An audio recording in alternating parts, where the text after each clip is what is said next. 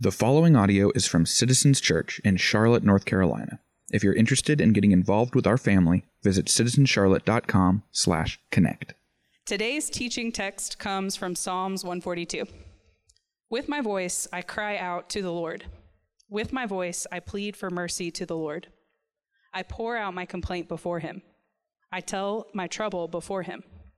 When my spirit faints within me, you know my way. In the path where I walk, they have hidden a trap for me. Look to the right and see. There is none who takes notice of me. No refuge remains to me. No one cares for my soul. I cry to you, O Lord. I say, you are my refuge, my portion in the land of the living. Attend to my cry, for I am brought very low. Deliver me from my persecutors, for they are too strong for me. Bring me out of prison, that I may give thanks to your name. The righteous will surround me, for you will deal bountifully with me. This is the word of the Lord. Thanks be to God. You may be seated. Well, hey, it's good to be with you. Yeah, that's good. Good to be with you. If we haven't met before, my name is Tim. I get the privilege of being the pastor here for 2 more weeks. It's just me, and then we get to ordain Garrison. How fun on August 7th. Really, really excited about that. Yeah, really exciting stuff going on in the life of our church over the next few weeks that I want to kind of give you a heads up on before we dive into the sermon this evening. Over the next 3 Sundays, we just have really exciting family business that we get to do together. So next Sunday, we are going to be commissioning about 6 or 7 new members that have joined our church family over the past few weeks. It's really exciting. The following Sunday, August 7th, we get to pray and commission and ordain Garrison to serve as a pastor here, which is really, really exciting as well. And then August 14th, we get to celebrate and commission some new parents that have had kids recently. And so just exciting all around. Just really good stuff that we get to be a part of together as a church. One other thing that's happening, so a lot of you guys know a few months ago, we made a really good decision, and that was to hire Dan Alexashik as our Director of Groups and Connect. You clap for him later. And I'm just kidding. But one of the things that he's been doing and is continuing to do over the next few months or so is just assess group health as a church. So in case you're not aware, if you're new, we think of Citizens Church as an airplane with 2 wings. The first wing is what we're doing tonight, what we call Citizens Gathered, our Sunday corporate worship. And then the other wing is our community groups. And if you've been around church world for a while, you might know that when a church, any church says something like community group or small group or Bible study, that they can mean 100 different things by that term. And so we also, as a church, mean something specific when we say community group. We have a specific why, a specific what that we are trying to go after as we seek to live out this vision that we feel like God has given us. And so we want to help you if you are new and you've recently joined a community group, or if you are thinking about joining a community group, but it's a big leap for you to step foot in someone's home. We, this fall, are doing something new called Community Group Basics.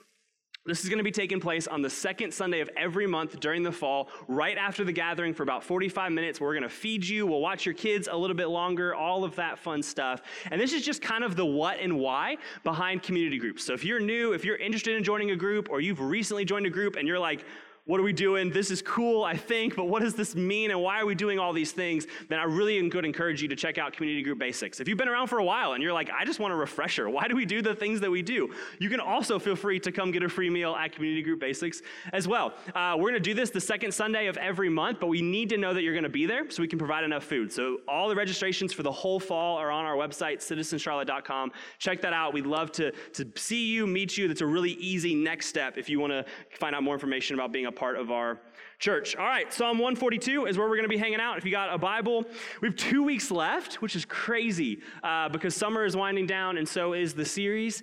This is actually our last week where we're going to specifically look at a particular emotion, and then next week I'm going to kind of bring the series to a close with a conclusion type of week. But Psalm 142, let me pray. Just kind of center our hearts and minds around God's word, and then we'll get into it, have a little fun. All right, let's pray. God, thank you so much, Lord, for the opportunity to worship with your people. And I know we say this every week, we pray this every week, God, but it is such a privilege to get to gather with the saints. And so we don't want to take this moment lightly. We don't want to take this time lightly. This is not the same hour and 15 minutes like the rest of our week, Lord. This is set apart to hear from you and to worship you and to see you, such that we would then become better hearers and seers and worshipers the other 6 days of the week. God, we love you and we need you, Lord, as we think about a tough emotion tonight, Lord. I pray that you would be what we see you to be in your word, God, that you would be a good shepherd. You'd be near to our hearts. You'd be a God of encouragement, God of comfort, and a God of care to us. We love you. We need you. God, would you open our hearts to your word? We pray all these things in Christ's name. Amen. Psalm 142, before we get there, let me kind of set us up. Today, I want to talk to us about loneliness. Here's how I would define loneliness for us. Loneliness is a distressing feeling that accompanies the perception that one's relational needs are not being met by the quantity or the quality of one's relationships. It's a bad feeling that goes along with you saying, I have a relational need, and either the amount of relationships that I have or the quality and depth and love in those relationships is not meeting that relational need. I think this one, to be honest, is hugely important for us to talk about as we kind of wind down our series, both because of our church and also because of our culture. So this past spring, Saturday Night Live did a skit called Man Park. Has anybody seen this skit? Great. If you haven't, YouTube it after this, not during this, after this. It's this funny bit where basically it's one of those fake commercial type things that they do on Saturday Night Live. And the whole skit is based around this question. Does your man, your boyfriend, your husband, your fiance, does he need someone to talk to besides you? Introducing Man Park. And it's all the play that you would think based on a man park, just like a dog park. It's a field where you can go as a man and make other man friends. And they just run the whole gamut. It's really quite funny. My favorite scene is there's these two women sitting on a bench, and the one asks the other one, hey, where's your man? And she says, oh, he's a little shy. And the camera pans down to the man like underneath the bench, like looking up at her. And then at another point, there's three men standing in a circle, and they're all just barking the word Marvel at each other. They're like, Marvel, Marvel, and they're just like, more, and they're like grunting, like, you know, like all the things you would expect. And it's really, I mean, seriously, go watch it. It's hysterical. And there's some problems with the sketch. One of them in particular being, I don't think it's just a man problem, right? If we're being honest, I think all of us have some friendship difficulties and issues. But as I was sitting there watching it, it just sort of dawned on me, man, how true is this premise? Like, how true that even our society knows we've got a relationship problem and we've got a relationship need. So much so that SNL, which tries to be this kind of comedic take on what's happening in our culture, would say, hey, we need some help living in relationship. We have a relational problem and we have a relational need. And this should not be surprising to us as followers of Jesus, right? The teachings of Scripture show us that we have a great relationship need. From the very beginning of the Scriptures, we see a God who is not alone, but is three in one. Right? Three persons, Father, Son, and Spirit, loving each other from before time even began. And out of that loving relationship, they create Adam. But then what does the text say, right? Adam in relationship with God, God still declares it is not good that man should be what? Alone. And so he gives him Eve. He creates a woman, another human for him to be in relationship with. And this need for both God and one another is woven throughout the fabric of the Scriptures. And so the Bible tells us we have a great relationship need, but it also tells us we have a great relationship problem. Because of sin, as early as Genesis 3, all the way up until today, because of sin, it is hard to live in relationship to God and relationship to others. Amen? We're a lonely people. This affects all of us, even on a societal level. We live today in what kind of this postmodern secular Western moment, and what sociologists and authors have come to call the loneliness epidemic. The loneliness epidemic. And the stats here are just, I mean, they're depressing to read and to think about. The numbers of this past spring, they did a study where they asked on this survey, how often, or rather, do you feel lonely on a regular or consistent basis? Meaning, do you feel lonely multiple times a week? And the numbers are not good, and they get worse the younger you are and the more you use social media. So those in the boomers generation, and I don't mean that negatively, I mean that positively, 50% of those around 60, 65 and older said that they feel lonely on a consistent basis, multiple times a week. For millennials, that number goes up to 71%. And then for Gen Z, those who are 24, 25 and younger, that number is 79%. 8 in 10 of those under the age of 25 say they feel lonely on a regular or consistent basis. And this has dramatic, undisputed consequences on our physical health as well, because our mind and our bodies are linked. So some of the stats that they found, or things that they found, one is that consistent feelings of loneliness actually increase your risk of having high blood pressure, heart disease, and a stroke. Loneliness, in one study, was found to be as bad for your health as smoking 15 cigarettes a day. One other study found that loneliness increases your risk of death by 26%. In other words, loneliness affects all of us, and it is quite literally killing us. And I think in particular for this church and this church family, if you call Citizens home, I know that many of us right now would say that we struggle with consistent feelings of loneliness.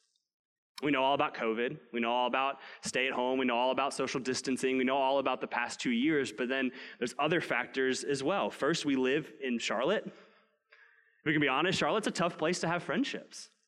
Charlotte's a tough place to live in community. It's a city built around distance where it's okay. I was talking to one guy this week trying to explain the city that I live in, and he was like, yeah, in my town, people drive 5 minutes max. And I'm like, try 40. Because we live in Charlotte. We're a city built on career, and we're a city built on family, and it's just tough to be friends or build friendships in a city like this. And then many of us, we're in new life stages that make it difficult. We recently left college where all of our best friends were 5 minutes away, and we're free all of the time to hang out whenever they wanted to. From some of us, we got married recently, and navigating friendships as a couple is new and different and challenging. Or for some of us, we started a career or we had kids. There's just all these kind of layers to it. And so if we can just be honest for a minute as we think about loneliness, it's really tough navigating relationships as an adult. And then you add in Charlotte, and you add in COVID, and you add in sin. What hope is there for us? Lots of hope. My goal tonight in Psalm 142 is just to encourage you as much as possible from the text. I think David gives incredible words to our feelings of loneliness. And so I want to walk through the passage together, and I just want to pull out for us 4 realities about loneliness that I think will kind of help encourage us, I hope shape you in some way, shape, or form as you kind of think about what it would look like to be emotionally mature when it comes to this area of your life. Psalm 142, you might notice, just like last week, there's a title at the start of the psalm. It says a maskil, which is a musical term of David when he was in the cave of prayer. So most scholars agree, kind of the background of what's happening in Psalm 142 is that David is on the run for his life. So he's been anointed as king. He's been established as the one who is supposed to rule Israel, God's people, but he hasn't become king yet. Another guy named Saul is king, and Saul knows David is supposed to be king, and so he's like, best bet, I should just kill him. Like, I'm just going to take him out, then I can stay king, and he won't be king. And so he's trying to kill David. He's chasing him. He's actually chased him into a literal cave, and David is alone. He's on the run for his life. No one is there to help him, and this is what he says. Psalm 142, verse 1. With my voice, I cry out to the Lord. With my voice, I plead for mercy to the Lord. I pour out my complaint before him. I tell my trouble before him. When my spirit faints within me, you know my way. In the path where I walk, they have hidden a trap for me. Pause right there. This is a beautiful example of everything we talked about at the beginning of this series of going up with our emotions to the Lord. David's alone, he's in a cave, and he's just pouring his heart out to God. I need you. I need you. He says, with my voice, I cry out to the Lord. That's what it looks like to go up, this gushing that we talked about in weeks 1 and 2. And then look at what he says, verse 4. Look to the right and see. There is none who takes notice of me. No refuge remains to me. No one cares for my soul. Here's the first reality of loneliness. Loneliness is painful. Loneliness is painful. David says, my spirit faints within me. He looks to the right and he looks to the left. And what's his conclusion? No one cares for my soul. This is what our hearts feel and our minds think when we're lonely, is it not? Don't we echo the words of David? I look to the right, I look to the left. Does anybody care about me? Does anybody see me? Does anybody know me? Does anybody understand the cracks and crevices of my soul? Does anybody get what I'm going through or want to be there for me? No one cares for my soul. It's this feeling of isolation, this feeling of being on an island, of being unknown and unloved. I have no one to call. I have no one to text. I have no one to reach out to. Does anybody care about me? And it's absolutely crushing to David. And if we're being honest, I think we would all agree it's absolutely crushing to us. And I think in loneliness, the first reality that's both helpful, appropriate, and I would say necessary to acknowledge is just the fact that loneliness is painful. It's painful. It hurts when you're in second grade and nobody wants to play with you on the playground. It hurts when you're in high school and you're like, why did everybody get invited to the party but me? It hurts when you're in college, when that friend you thought you were going to be friends with forever betrays you or gossips about you or says that thing you wish they wouldn't have said. It's painful in adulthood. When you're like, is everybody else just moving on with their lives? Does anybody remember me? Does anybody care about me? Is this just it for the next 60 or 70 years? Loneliness is painful. It hurts. And we do ourselves a disservice when we aren't willing to own that or to be honest about that. Because the first negative reaction, the first bit of unhealth when we are lonely is to try to think, you know what? I don't need anybody. I'm good. Me and God.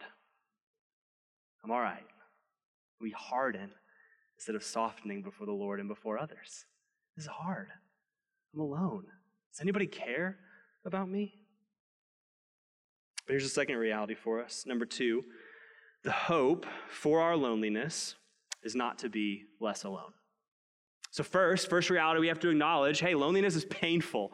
It hurts. It's a good desire to want to be in relationship with other people. It's woven into the very fabric of what it means to be human, created in the image of God. And yet the second thing we have to realize is that the hope for us in our loneliness is not to be less alone.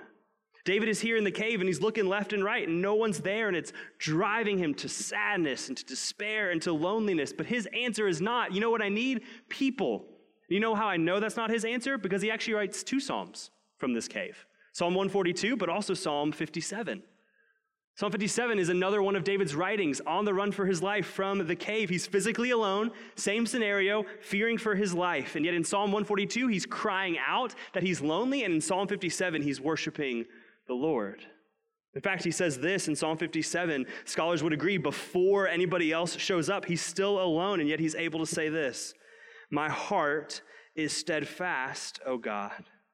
My heart is steadfast.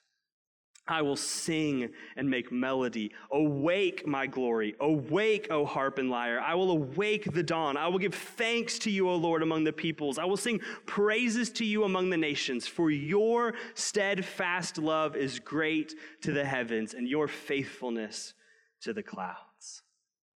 Same scenario, physically alone and by himself. And in one, he's experiencing being lonely, and in the other, he's at peace. He's rejoicing in God. So here's what we have to understand. Being lonely is not the same thing as being alone, and being alone is not the same thing as being lonely, which means the hope for our loneliness is not to be less alone. Why that matters is because in our loneliness, we can be tempted to think, what do I have to do to fix the situation? What do I have to do to fix the circumstance? I'm feeling lonely because there's no one around me, and so the answer obviously is just to get some more people around me. Right? The answer obviously is just to feel less alone, to just not be by myself. If I could just find my people, if I could just find my crew, my group, my person, some relationship or group of people who get me and love me and accept me and see me, and then it all clicks. Boom, no longer lonely. But here's the deal. The hope for our loneliness is not to simply fix our circumstances so that we are less alone. Because if our hope in our loneliness is to be less alone, what are you going to do when you're alone again? I mean, track with me on this, right? If the hope for our loneliness is more people around us, what do we do when those people leave? Or what do we do when we're surrounded by people and we still feel lonely? If the hope for our loneliness is someone who gets us and loves us unconditionally, what do we do when we feel like they're not loving us how we want tomorrow? If our hope for our loneliness is to be included or to be invited or to be welcomed in, what do we do when, heaven forbid, they don't invite us?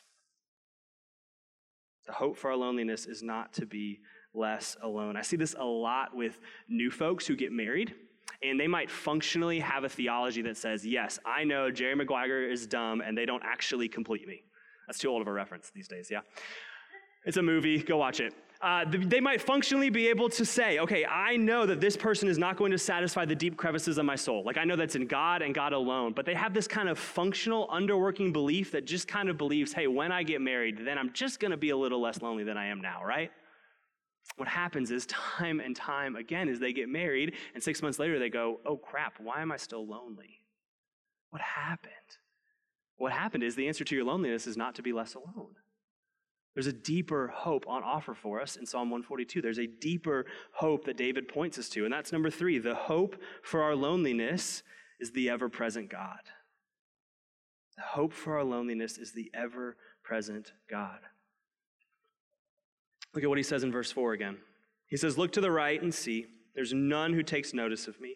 No refuge remains to me. No one cares for my soul. I cry to you, O Lord. I say, you are my refuge, my portion in the land of the living. So look at the language of David, right? Verse 4. No one's there, no refuge. So who becomes his refuge in verse 5? The Lord. No one physically is here to be a refuge for me. No one's physically here to care for me like I want or need. But who is there? The Lord, God. There's no one physically there, but God is there in the cave with David. And David says, he will attend to my cry. He'll hear me when I voice my plea. He will be my portion. He will be my refuge. There's nobody else physically around me to be my refuge. Good thing for me, God is. And he will be my refuge. God is the treasure that David seeks in his loneliness, a God who promises to always be with him, to never leave him or forsake him, to love him and to walk with him. David says, my life is literally in jeopardy. I have no one there as a refuge, but God will be my refuge. And then notice what happens. Number 4, God brings the gift of community. So David says, okay, no one's here to be a refuge, so I'm going to cry out to God. God, you are my refuge. But then look at what God does in verse 6. He says, attend to my cry, for I am brought very low. Deliver me from my persecutors, for they are too strong for me. Bring me out of prison that I may give thanks to your name. Yes and amen. All of these are good things, but look at what God does. The righteous will surround me, for you will deal bountifully with me. So David goes, okay, no one's to my right, no one's to my left, no one cares for me. God, you're going to have to be my refuge. And then look at what he says. He says, God, I know you're going to do this. The righteous will surround me. David looks to God. He says, God, I'm lonely. I need you. And then what does God do? God then surrounds David with people who love him. So notice the order, right? Notice the order. David says, I'm going to seek the Lord. And then the Lord brings the gift of community. Community who loves God and who loves you, a place where your soul craves, where you can feel welcome and fully known and fully loved. That is a gift from God after you find your refuge and rest in him. But God must be God. Community must be the gift. God must be God. Community must be the gift. Because here's the reality. If you make community your God, you will never truly find the community you long for. Let me say that again. If you make community your God, you will never find the community you long for. Why? Because it will never live up to your God-like standards. Think about it. If community is your God, think of all the things community must then be for you. Always present, always available at your beck and call every time you need it. Always loving you truly and fully. Always forgiving you and being gracious with you in your shortcomings, able to absolve your sin and tell you you're okay and tell you you're righteous. In other words, if community is your God, then you'll always expect it to be like your God, to be perfect, to fulfill everything that God promises in himself. And I think we all know no community is perfect. So we'll never be able to truly find it or to rest in it or to embrace the community we actually have because we'll always think it's lacking and not good enough. Because if the standard is here, if community must be God and live up to God-like standards, no community is going to match that. And so the problem is never I have the wrong standards, it's always I have the wrong community. And so what do? We bounce and we bail. We look somewhere else because the community grass is always greener. Just this past week, this is just like a small snippet of it. I was up for school and in Louisville, and we were eating at the cafeteria, which is like anytime you're in a cafeteria, even if you're as old as I am now, it's like you still feel like you're back in middle school, you know what I mean? And we're sitting there, and we're in the cafeteria, and I'm eating lunch, having a fine conversation. I mean, it was fine. It wasn't like I was laughing my head off, but it was fine. And I looked to my left in another group of classmates that chose to sit a little bit further down the table, and they were just having the best time ever. And I literally had the thought, I was like, can I switch seats? Can I move? Because this table is fine. It's just like, it's not like everything I want right now. And that looks awesome. Do we not do the same thing with our community? My community group's fine, but like that one looks awesome. Like my church is fine, but like that one, awesome. Like my relationship is fine, but like that person, awesome. The community grass is always greener because we set the standard here, and nothing can ever live up to that because that is the standard of God.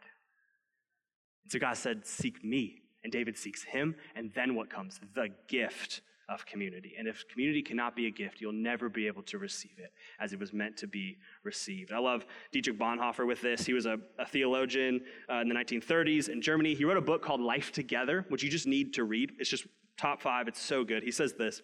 He says, Christian community is like the Christian sanctification. It is a gift of God which we cannot claim. Only God knows the real state of our fellowship, of our sanctification. What may appear weak and trifling to us, anybody else feel like their community sometimes is weak and trifling? May be great and glorious to God. Just as the Christian should not be constantly feeling his spiritual pulse, so too the Christian community has not been given to us by God for us to be constantly taking its temperature. How's it doing? Is it good? They love me? Everybody all right? Notice this last line. The more thankfully we daily receive what is given to us, the more surely and steadily will fellowship increase and grow from day to day as God pleases. What's the way to have a beautiful community? Receive it as the gift it is from God. With all of its shortcomings and all of its weird uncles and all of its crazy aunts, receive it as a gift. So what does all this mean? What do we do with this? I just want to kind of give you a couple application points, and then I want to end on some good, real gospel hope. So how do we fight loneliness? Okay, in light of this, loneliness is hard, it's painful, but my hope is not to be less alone. My hope is in God. I want to seek him, then he gives me the gift of community. What do we do? Number 1, learn to be alone. Learn to be alone. There's a difference between loneliness and alone, right? All the introverts are like, amen, this one's easy, crushed it. Learning to be alone, thanks, Keela. Learning to be alone with God is essential to receiving community as a gift. Because listen, there's an aloneness that is actually a good thing, right? Remember, loneliness and alone are different things. And so while being lonely can absolutely be detrimental to the soul, being alone is a good, and I would argue actually necessary part of flourishing as a human and a disciple to Jesus. Being alone is necessary to learning how to properly be with others. Because here's the deal. If I need you, and I don't mean need you like God has wired it in my soul. I mean need you like I can't function without you. If I need you like that, I cannot love you. You see that? If I need you to love me and to care for me and to approve of me in order to breathe and survive, I can't love you because what am I constantly going to do? Give more, give me more, give me more, give me more. I need it. Give me more, give me more. But if I'm freed up being alone with God, but never alone because we're always in his presence, I'm actually freed up to love you and to receive any love you give me as a gift from God himself. So the more we need it to function, the less we're able actually to receive it. And so what do? We learn to be alone with God so that we can engage community appropriately. This is the pattern of Jesus, right? Luke 5:16, this is just one of the places it talks about this. It says this, but Jesus would withdraw to desolate, literally lonely places and pray. That's the pattern of Jesus. Withdraw and engage, able to be way with others a lot and then pull back and be alone, but never alone because he's with God. This is the pattern we should follow. Learn to be alone. Number 2, sacrifice, work hard, and be patient. I know that's 3 in 1, but that's fine. Sacrifice, work hard, and be patient. Friendships are not easy. They only get harder with time and responsibilities and kids and careers. It's just not going to be easy and natural for you like it was for a lot of us in college. It's just not. College is a utopia. The faster we realize that for a lot of us it was a utopia, the easier it becomes to be okay with the difficult work of relationships here and now. They take work. And so be willing to work at them. You're like, I feel lonely. Relationships are difficult. Yeah. Sin? Yes. You live in Charlotte? Yep. You're an adult? Yep. It's going to be difficult. Let me just push you a little bit. This is the only part of the sermon that's pushed. The rest is just encouragement, I hope, for your soul. Relationships as an adult are just not going to flourish if you're not willing to work. Like, they're just not. And having to work at relationships as an adult doesn't mean the relationships are bad or don't matter or are not good. Listen, I got people that I would consider best friends who were like, you want to hang out? Yep. In a month? Yep. Thursday? Nope. 4 weeks from now? Probably. That sounds good. That doesn't mean our relationship's bad. That doesn't mean he doesn't love me. That doesn't mean they don't care about me. It just means what? We're adults with careers and lives and stuff to do. We got to mow our lawns. We got to go get groceries. We got to pay bills. We got to drive because it's Charlotte. It's going to take an hour, even though it shouldn't. But here's the deal. If you want to wake up in 30 or 40 or 50 years with flourishing relationships, that takes effort now. It takes working hard now. It takes looking at a group of people and going, you're kind of weird, but I'm in on it. Let's do it. Work hard. Sacrifice. Be willing to change some things. Watch a few less shows, maybe. And be patient. Church, be patient. They're not my best friends yet. We've known each other for like 6 months. Okay. Be patient. Studies, sociologists after sociologists would tell you the older you get, the longer it takes to develop deep relationships. So even when in college, it was like, I met them and they were down the hall and we were like best friends in 5 minutes. That's great. That's just not how most of life is going to work. So just be patient. Wait. And work hard. Work the soil. I love Bonhoeffer on this. I think he's helpful. Again, same book. He says this. He says, the person who loves their dream of community will destroy community. But the person who loves those around them will create community. I love that. The person who loves their dream of community will destroy community, but the person who loves those around them will create community. And so don't run just because it doesn't meet your God-like standard. Just be patient and work hard and sacrifice. All right, I've said enough. Number three, rest in Christ. Rest in Christ. This is an essential foundational truth of the Christian faith that you just have to go back to over and over and over again because your soul will never learn it at the level you need to learn it. Christian, if you are in Christ, everywhere you go with God. Just a foundational truth to the reality of what it means to be a follower of Jesus, that everywhere you go with God. And in Christ, though alone, though you might look to the right and to the left and go, does anybody care about me? And the answer might be a painful and depressing, not really right now. But in Christ, though you are alone, you are never alone. Here's how Dane Ortland says it in his book, Gentle and Lonely. I know a lot of us read this a little while ago. He says this. He says, here's the promise of the gospel and the message of the whole Bible. In Jesus Christ, we are given a friend who will always enjoy rather than refuse our presence. We just sit on that alone. We are given a friend, God of the universe, who will always enjoy and never refuse our presence. This is a companion whose embrace of us does not strengthen or weaken depending on how clean or unclean, how attractive or how revolting, how faithful or fickle we presently are.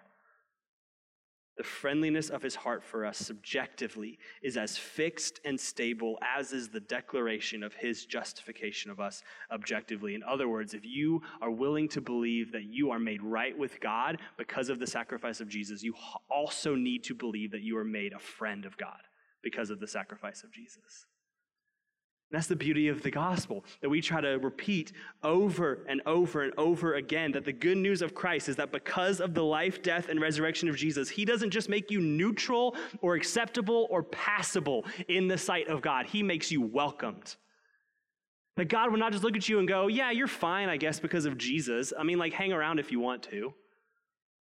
No, that God would look at us in Christ because of the work of Jesus on the cross and faith alone in that. He would not only call us kind of forgiven, kind of welcomed, kind of okay and acceptable, but friend.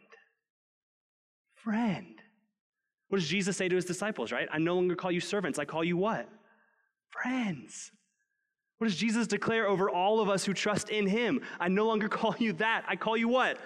Friend. Welcomed, never alone, always with me. That's what happens when you put faith in Christ. When you look at Jesus on the cross and you say, all right, Jesus, you lived the perfect life I cannot live. You died the death I deserved. You rose again, defeating Satan, sin, and death. And I trust in you for life forever and forgiveness of sins. God says, mine forever.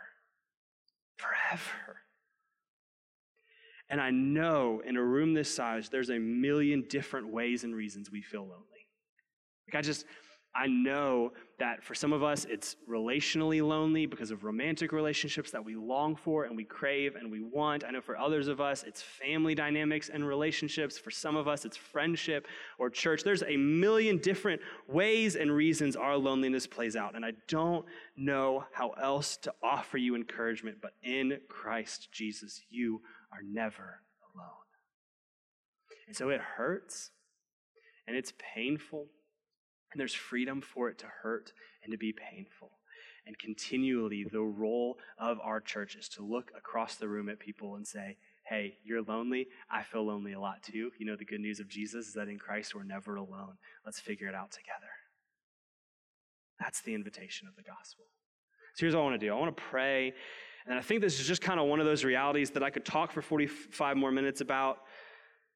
And I just think we're going to continue to have trouble getting it from our head to our hearts. And so I'm going to pray, and the band's going to come up, and I just want to kind of give us space to let the Spirit do what he says he does, which is get God's word into our hearts. And so I want to pray. I want to invite the band back up, and then I just want to read some passages of Scripture over us, and I want you to receive them and to take them, and I'll talk about that in a second. But let me pray. Band, y'all can come back up. Let me pray. God, we love you, and we are grateful for the promise of Jesus. Lord, I hurt in a tangible way when I read stats like 50% and 71% and 78%, and that's painful, Lord, but I'm broken even more by the stories. And then you know your people, and you know this church, and you know your saints, Lord, and so you know the loneliness we feel. Lord, you know the brokenness of our relationships. God, you know the pain of relationships we wish we had or still had or would have. And you know the feelings of being lonely. But I think about Jesus on the cross who became lonely for us, who was betrayed, who was abandoned by his closest friends, denied 3 times by one of his closest 3, handed over to be killed by one of his closest 12. And yet there's a promise that we cling to, which is that he is our great high priest. Because he's our great high priest, he's not unable to sympathize with us, but able to sympathize. And so I pray that we would believe not just the justification aspect of the gospel, not just the good news that you've washed us clean and you've made us new and you've forgiven us of our sins and you've declared us holy. God, I pray that we would believe the friendship of the gospel. Lord, that we would go to bed tonight and we'd wake up tomorrow and we'd drive to work, or we'd hang out with our kids, or we'd get coffee with a friend, or we'd do whatever, and we would just have a deep, abiding sense that in Christ, everywhere I go with God.